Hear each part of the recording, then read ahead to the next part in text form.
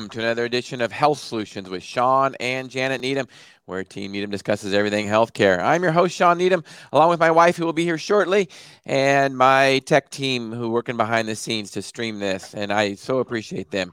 Today, you don't want to miss out. We have Dr. David Crawford. He is an orthopedic surgeon with JIS Orthopedics in Ohio, and he is going to be discussing affordable cash bundled options for orthopedic surgery. You might be surprised. We hear all the numbers about how expensive surgery can be, even orthopedic surgery. I had a personal example of that with my son last May, when he fractured his tibia, a compound fracture, and local hospital here charged him $47,000. And there were all kinds of surprise bills and wasn't very transparent. They had no idea what the price was. So I contacted Dr. Keith Smith a few weeks later and asked him what his price would be. Dr. Keith Smith is the co-founder of the Surgery Center of Oklahoma. We talk about him often here, and he is a cash surgery center there that works on bundled pricing. Also, his price was $8,000. So Dr. Crawford's going to give us some examples of how there are big differences in how you can find affordable healthcare, whether it be a local hospital or whether it be a surgery center like his. There's a big difference in pricing. It's important for consumers to shop around for price. So, and quality, and he's going to talk about that too. So, Dr. Crawford, welcome to our show. Well, Sean, thank you for having me. I look forward to it. Yeah. So tell us a little bit about your surgery center, and tell us a little bit about yourself. Then we'll get into some of the specialty cash bundled pricing that we were discussing. Sure. As we were talking about offline, I had a little different path than most, probably to where I am. I joined the military through medical school, did my training in the Army, and then served 4 years after that. So I really got to experience true government healthcare, and then did fellowship after the military at JIS Orthopedics, where I stayed on. And our practice here for many years was just joint replacement. So Dr. Mallory is our founder. He has since passed, but Dr. Lombardi carried on after that. And Dr. Barron for many years were just the two here doing joints. Then we started expanding, doing more sports stuff. I brought in some sports for my military career. And then we brought on a spine surgeon and recently a hand surgeon. So we're growing. We don't want to get too big, but we bring the breadth of that. And the surgery center that opened in 2013, White Fence Surgical Suites, was really the baby of Keith Barron, and building into the outpatient joint space. And at that time, it was a very novel thing to do. People were poo-pooing it. Everyone said their patients weren't healthy enough to go outpatient. You can't do it the same day, but we did. And we did thousands and thousands, and we just passed, I think, 12,000 outpatient joints recently here. And we've shown how it can be done safely, and ultimately the patient experience is better. We have direct relationships with all the staff. We have some supervision over them. So when people are not performing, we have some input. And the staff here tend to enjoy life better, and that, I think, is transcendent onto the patient experience. And I see my patients a lot more. When I see them in pre-op holding, I can say hi to them. I do a surgery. They're in the PACU, holding area. And I see them probably 5 or 6 times. Whereas if I did it at a hospital, I'd see them in pre-op, and then maybe not to the end of the day if I did afternoon rounds. And with that, though, it's the ability to get lean and be efficient with both your economics of the center and also your time. And with that, then lends itself to a more affordable model. We're all aware that even insurance and Medicare reimbursement is less to the center. But the cost is significantly lower just to do a joint, just because the footprint of the center, the staffing that we do, and again the efficiencies. So White Fence has been around again for 8 years, and we kind of got into the more cash bundled market at a higher level within the past few years, but have been doing it somewhat in the past as well. So Janet, welcome to our show, Janet. Welcome to your show. So Janet, do you have any comment for Dr. Crawford? I mentioned that our son had orthopedic experience in a local hospital here last year. Do you have any comments about how that experience was, based on how it might have been on in an outpatient surgery center?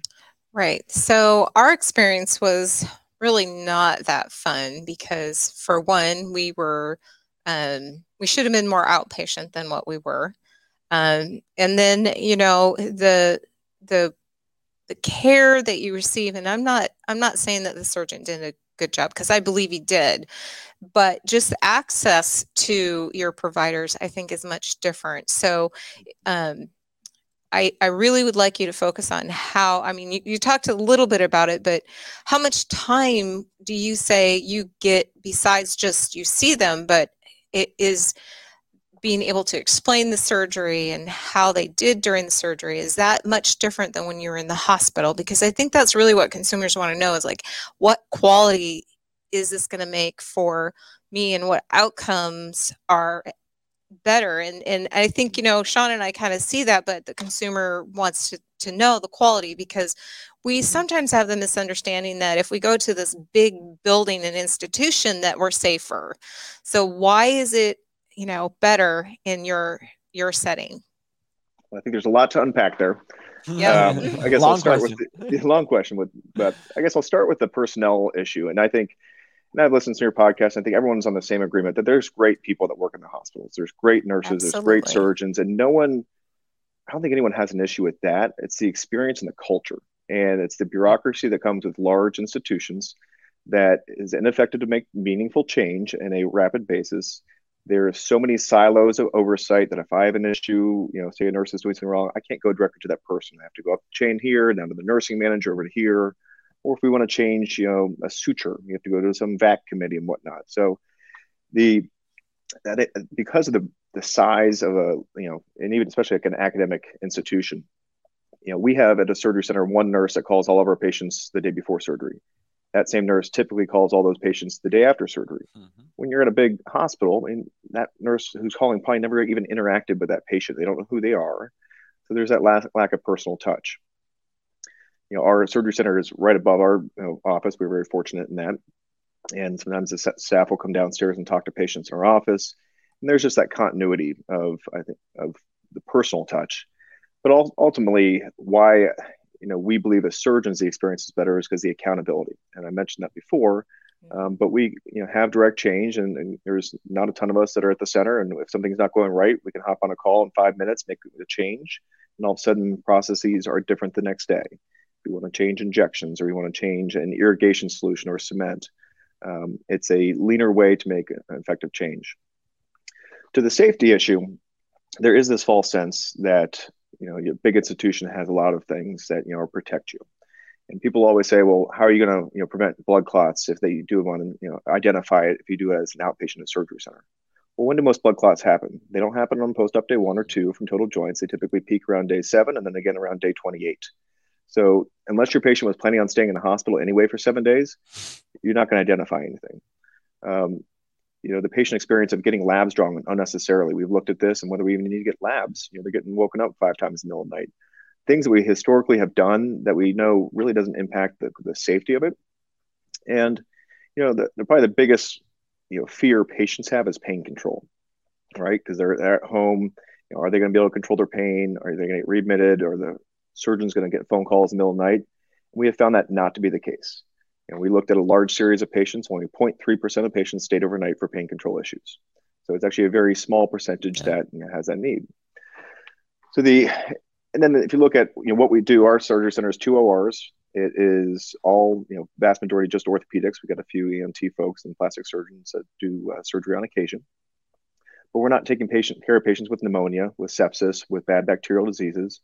Yes, they may be separated on floors at hospitals, but the ORs are not having typically infected cases. So really, the scope of our patient base is a much healthier one. So that's we look at safety. I'd say probably number 1, 2, and 3 that we worry about in joint replacement specifically is infection. There's patient falls and all that sort of stuff, but we really want to look at controlling infection. So if I'm doing a case at the surgery center with staff that knows exactly what I'm doing, I could do a total knee in 25 minutes with open to the air and tourniquet up. Our hospital next door, I will be fully transparent, is actually very good because it was built as a specialty hospital that only did orthopedics, so it's not that much different.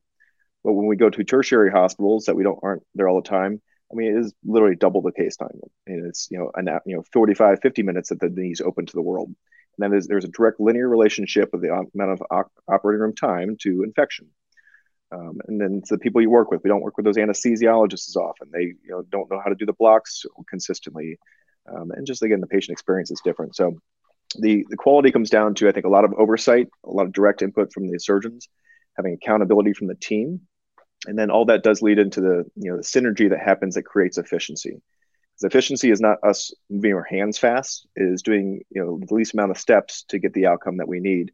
And when you have a great team around you, you can do that. So how can you have higher quality and lower price? Well, we often struggle with defining quality. What metric are we using?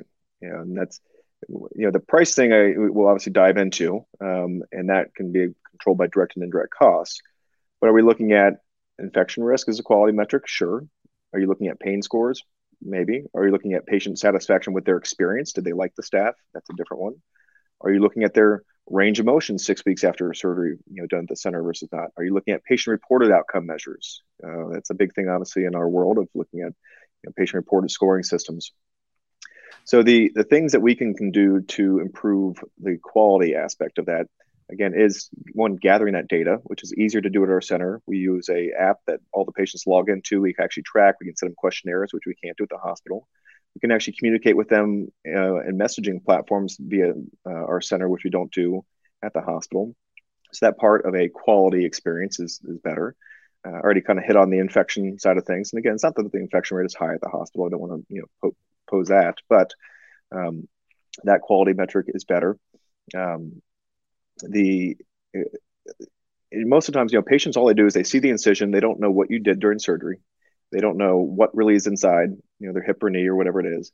They just know how they felt. And that's, whether it's seeing me in the office and I'm sitting down rather than standing up, whether I'm looking in them in the eyes, not staring at a computer, that I think drives a lot of a patient perception of quality from that respect, but then also just tracking data and being realistic about your data. We both at the center and in our practice, track all the time. What is our 30-day readmission rate? What is our revision rates? What are our pain scores? Any readmissions? And we are very active at keeping those as low as possible. And that hurt us when we were looking at the bundle payment with Medicare. We were already so efficient that they couldn't give us a bundle that we would actually have any room to make any money. It's amazing seeing compared to the other groups. So it's great for us. But those steps are all driven to a quality metric. The cost part is being competitive. I think the harder part is communicating that quality outcome with patients on a scale by which they can understand. And that's the difficulty. If you look at this, say free market, a true Travelocity model where we just have a list of prices, what scoring, how many stars do you use? Is that what we're going to go by? Google reviews? Are we going to actually post a whole complex spreadsheet of different metrics that they want to see?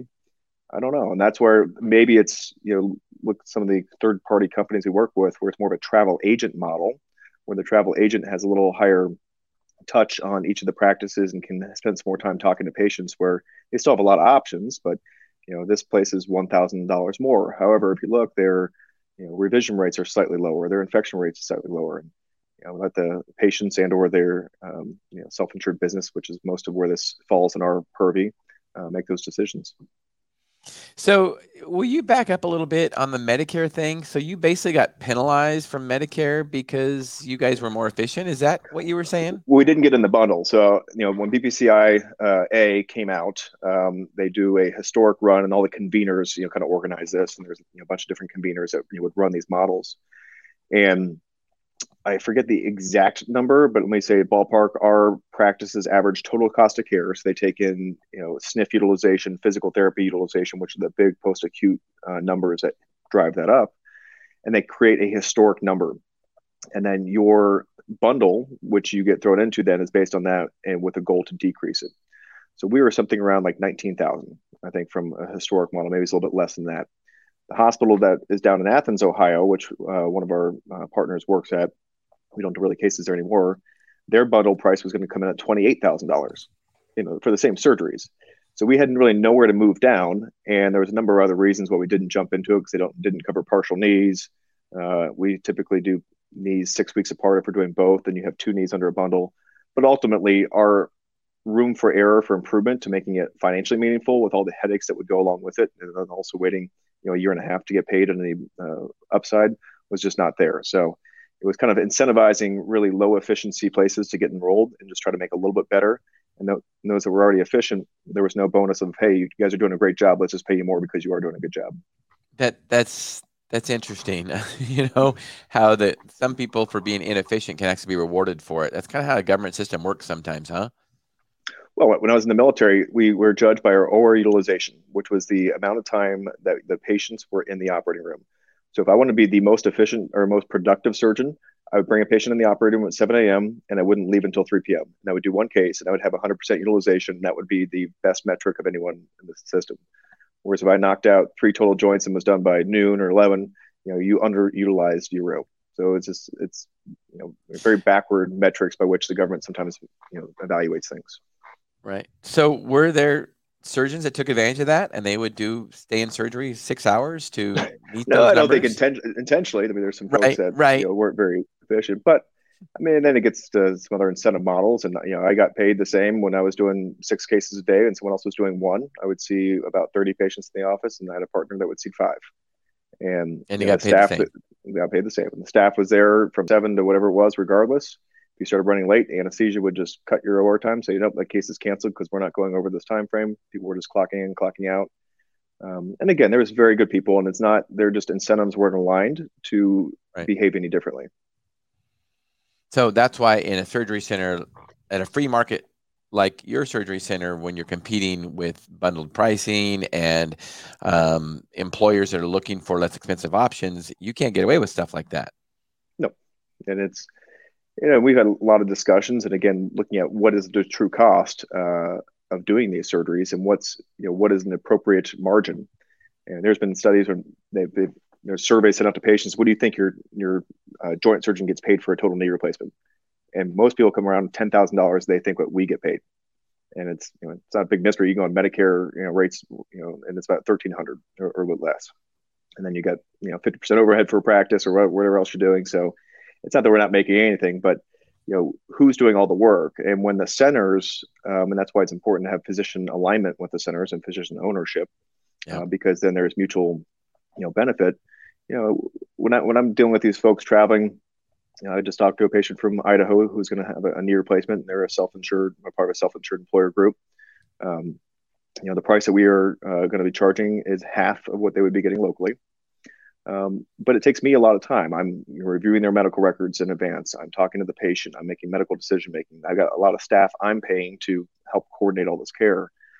And where we found kind of the bundling model being beneficial is running it through our practice and then back out to the center, where obviously the Surgery Center of Oklahoma is more of a center-based relationship and kind of paying down to the surgeons, which can work just fine. But at the end, who's doing all the work? Who's taking the brunt of the risk exposure? Typically a center is not getting sued if there's a malpractice claim unless it was something directly related to the center. So I think repositioning the incentives to the surgeon can bring more into this market. And I'd rather do less joints and do them have more patient interaction time. I don't if I could drop down to doing half the joints and making just as much money, I don't need to make more, but to be able to have that experience with the patients would be great. Well, I also think it probably gives you more incentive as a provider too to have good communication skills with your patient, because I think that sometimes lacks in a big institution, that we don't get to connect with the patient like we should or could. And the other comment I want to make is, everybody's experience is different. A 18-year-old boy with a surgeon or surgery is going to have a different outcome than an 80-year-old lady. So the cookie cutter doesn't fit. Jordan probably had 20 more questions than my mother would. And that would be just partly their personality. She was a nurse and he's a young kid, so that opens your world up to actually being, interactive with the client and the patient. So the outcomes, I believe, probably are going to be different with those interactions. Yeah, and I think this also, it puts onus on me as a surgeon to, I'm selling myself. I mean, when patients have choice, right. I mean, granted, our patients do have choice if they have commercial insurance or Medicare. I don't, can't say they don't. But when someone's shopping around, and I really look at it through a concierge lens. People are, if they're traveling especially and they're taking their time to do this, I want to give them the best experience possible. And just my bandwidth is only so wide. I couldn't do that with every patient I see, in its current state. But being able to sit down and answer those questions, give the patient extra time, The folks that do travel in, I call them more often than my other patients and check up on them, especially when they're back home, because they're probably scared that they're not right around the corner and they can come in our office if they need to. And it's been a wonderful experience. I just get to know the patients better, know more about their lives. Sometimes we'll have 20-minute conversations on our way home when I'm leaving work, and it's very enjoyable. So speaking of enjoyable, what is one of the most dramatic or enjoyable cases that you've had that really just made you realize that you're an orthopedic surgeon? Oh gosh, well, I can go way back in the most gratifying absolutely was my time in the military. Taking care of these amazing guys, and I was at Fort Lewis for residency, and they had the 275 Rangers there, first group Special Forces. When I was at Fort Campbell, we had a 101st Airborne, 5th Special Forces group, and then 160th. And it's a different experience than now. These are yes sir, yes, no sir, will do. Great patients. They, it was tragic to see some of the injuries, and I see a lot going on right now. I'm bringing back a lot of memories on that. But they're so motivated. And you do a surgery on a guy, and one of the team guys from 5th group, like, well, can I deploy next week? No, you got to wait. Wow. So that from my, I think, experiential aspect of my life was the best patient group. But we were talking about this before. I'd say the most dramatic surgery I do to this day is hip replacements. Patients with hip arthritis are miserable, and typically within 1 or 2 days after that surgery, they're not perfect yet, but they're so much better. And that is one of the biggest quality of life impacts that I can make on patients. Knee patients are a little tougher, but most hip patients forget they had a hip replacement by 3 months after. They're back to doing pretty much everything they want to do. And I get more, you've changed my life. I haven't been like this for years for my hip replacement patients. So as I was mentioning to you before, if I could just do that surgery, that's all I do. Wow, that is cool. So tell us, what would a typical hip patient be? For your practice, what would a typical hip patient look like? I'll tell you, it's changing. And, part of it's changing, I think, because I guess my tolerance and other surgeons' tolerance of doing them on younger patients. Historically, and we're getting the weeds a little bit of some, orthopedic manufacturing, but the polyethylene plastic back in the 90s and even 2000s was not the best. And so there were, those parts can wear out. And so if you're 50 years old,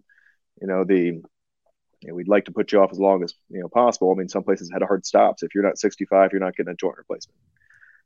But with our changes in some of the manufacturing, our surgeries are less invasive. We're more comfortable with patients getting back to their life. We're not putting that off. So it is a breath. I got a hip replacement on next week at a 25-year-old, which is terrible, but there's no other option. It's probably one of the worst hips I've seen. And we got 95-year-olds. Same thing with all the joints. So it's a wider range. The median age still sits around 64.5 years old in joint replacement.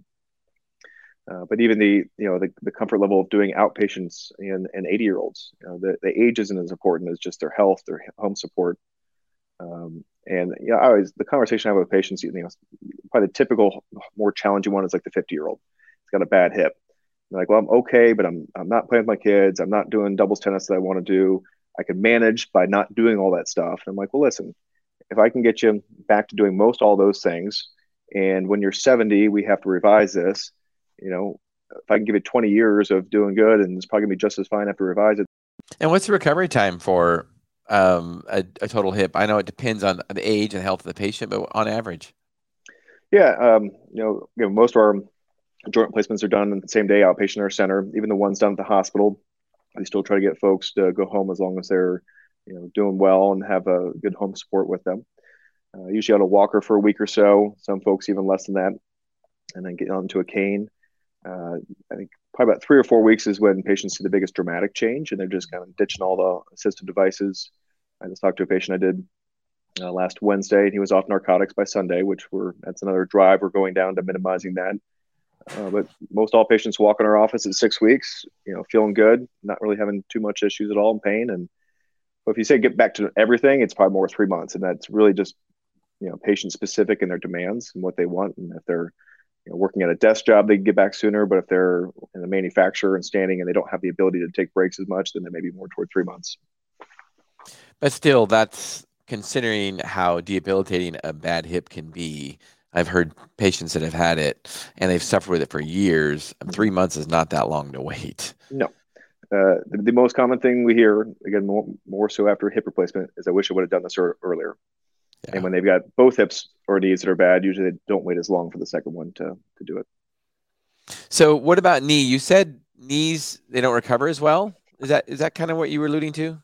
Yeah, it's something we've got our big annual meeting coming up, leaving tomorrow for San Diego, and it's the topic of all the, historically there's been 20% of knee replacements that, are unsatisfied or not as satisfied.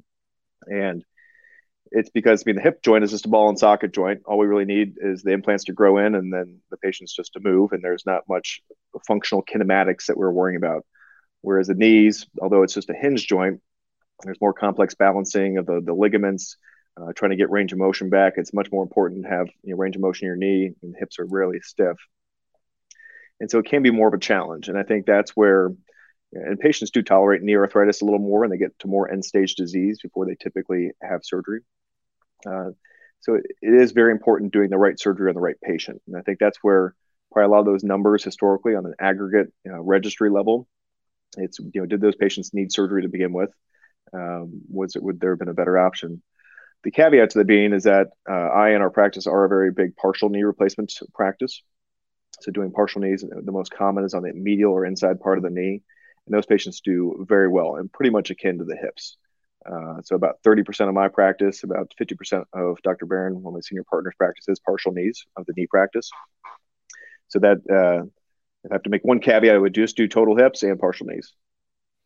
So partial knee is probably better than a total knee in most cases. If you're a candidate. It's not the right surgery if you're not a candidate. If you got lateral disease, patellofemoral disease and lateral facet or no ACL, not the right surgery. So what do you counsel your patients on, whether it be hip or whether it be total knees or any joint for that matter?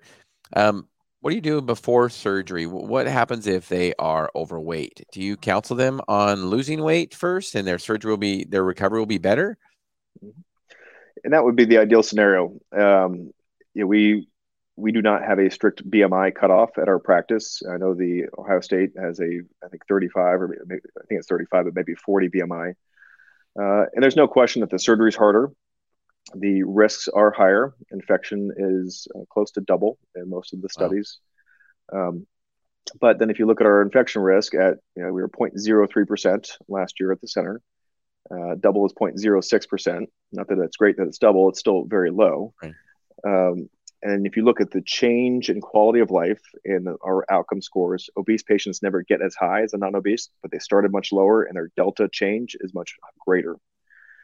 So it's really, if someone's 75 years old, or let's say 65, they've been obese their entire life, they've been way overweight, they're not going to, unless they're going to have bariatric surgery, which is fine, we send folks to do that, they're not going to change. And so it's, am I comfortable with their other health issues that I'm willing to take on that risk? I'm very frank with them. And if they, in the shared decision making, understand that, whether they truly understand that's a different question. They usually nod their head and like, yeah, I get it. Right. I don't know what it means to have an affected joint, but it is challenging. Whatever the patient's other health issues are, but I think it is sad to see some patients, and especially younger ones who are really overweight and they've been turned down by 5 surgeons and they can't function, they can't hold a job. At some level, I just don't think that's fair. Yeah, that's a tragic situation for sure. So as we wind this podcast up, Dr. Crawford, our goal of this podcast is to educate and empower individuals to be in charge of their own healthcare. That also means financially. So how can you add to that? What would you say to patients when it comes to looking for orthopedic surgery? The pure cash model is an interesting one because it's probably doesn't represent a very large portion of our economy and the free market healthcare, if you will. It's mostly driven by the self-insured employers, which is about 60% of the employers in this country self-insure. But hopefully the patients are empowered to help make that decision and make a good decision. So I'd say the cost comes down to probably what are they capable of doing? Maybe at some point they say, I only have 16,000 period and I got to find someone to do it for 16,000. Maybe they have a little more flexibility with their job. I would try or challenge at least the patients as best they can to, find surgeons with good reputations, groups that have been around for a long time who deliver quality care, whether that's getting data from that group specifically and having questions. What is your infection rate? What was your dislocation rate for a hip? What's your readmission rate? Because more importantly for the self-insured businesses, that's a metric that they don't necessarily see when they're looking at just the upfront bundle cost. If you say, oh, it's $18,500 for a total hip, but that patient gets readmitted or goes to a hospital a week later, all of a sudden, I mean, who knows? That could be $50,000, $60,000, and depends on what their stop loss is, what they're on the hook for. So those are the metrics that's what we get vetted for when we're going with these groups to help arrange this. Is they don't want to just look at what our cost is. They want to really pull that data of what our overall episode of care cost is out 90 days and even greater, because these businesses are on the hook for it. And especially outcomes. That's probably one of the most important, right? Yep, absolutely. For productivity of an employee if they're paying for it. Yep. So, okay. So, what do you have a passion for, Dr. Crawford? What drives you? I think innovation. I'm very fortunate to be surrounded by very entrepreneurial and innovative senior partners who've led this field for a long time. Dr. Lombardi, I don't know how many patents he has, but designed many knees. They were innovators in the outpatient space. We're innovators in partial knee space, anterior hip, outpatient joints, and getting into this. And it's just fun. I mean, I think joint replacement especially can get monotonous, although I love it all the time. It's just doing cool things. And that's where, being in a private practice, I'm afforded that privilege to go do that and be entrepreneurial. Whereas if your hands are tied in an academic institution, despite your best efforts, sometimes there's no reward. Well, it's obvious that you enjoy what you're doing and you do have a passion for it. I was really surprised when you said that you could do total hips all day long, because I know doctors in hospital systems that despise doing total hips. So I don't know. Send them my way. I'll do it for them. Yeah, right. I don't know if it's a system they're in or if it's a personal issue or what, but that's really reassuring that you really enjoy what you're doing. Because if doctors don't enjoy what they're doing, then they're not going to do a very good job at it. That's my opinion for sure. And I think there's been a lot of studies to show that too. So Dr. Crawford, what is the best way if anybody has questions or they want to get a hold of you? What's the best way to find you? Sure. Our website is jisortho.com, and you can get some information there about our practice. If there are employers that want to get in touch with us too, you can certainly do that. Phone number is 614-221-6331. And those are the two direct ways. And anything bundle related, everyone in our group knows to hunt me down, because I've been running the show for a while. And certainly look forward to taking care of any patients out there that need help. Awesome. Well, thank you so much for being on. I really, really appreciate it, Dr. Crawford. Thank you. All right. You've been listening to Health Solutions with Sean and Janet Needham. Tune in Wednesday morning. I will have fellow pharmacist Ben Fuchs on, and he will be discussing how to keep your immune system healthy, along with some other things. We speak the same language, and if you've been listening to me long enough, you know that I'm kind of a renegade pharmacist, and I don't really, Jen and I don't embrace traditional medication. We embrace lifestyle changes, and so does Ben Fuchs. So you don't want to miss out. Wednesday, 8 to 9 a.m. Dr. Crawford, thank you for listening. Okay, thank you for your podcast, for joining us today. And listeners and viewers, thank you for tuning in. You've been listening to Health Solutions with Sean and Janet Needham. Thank you.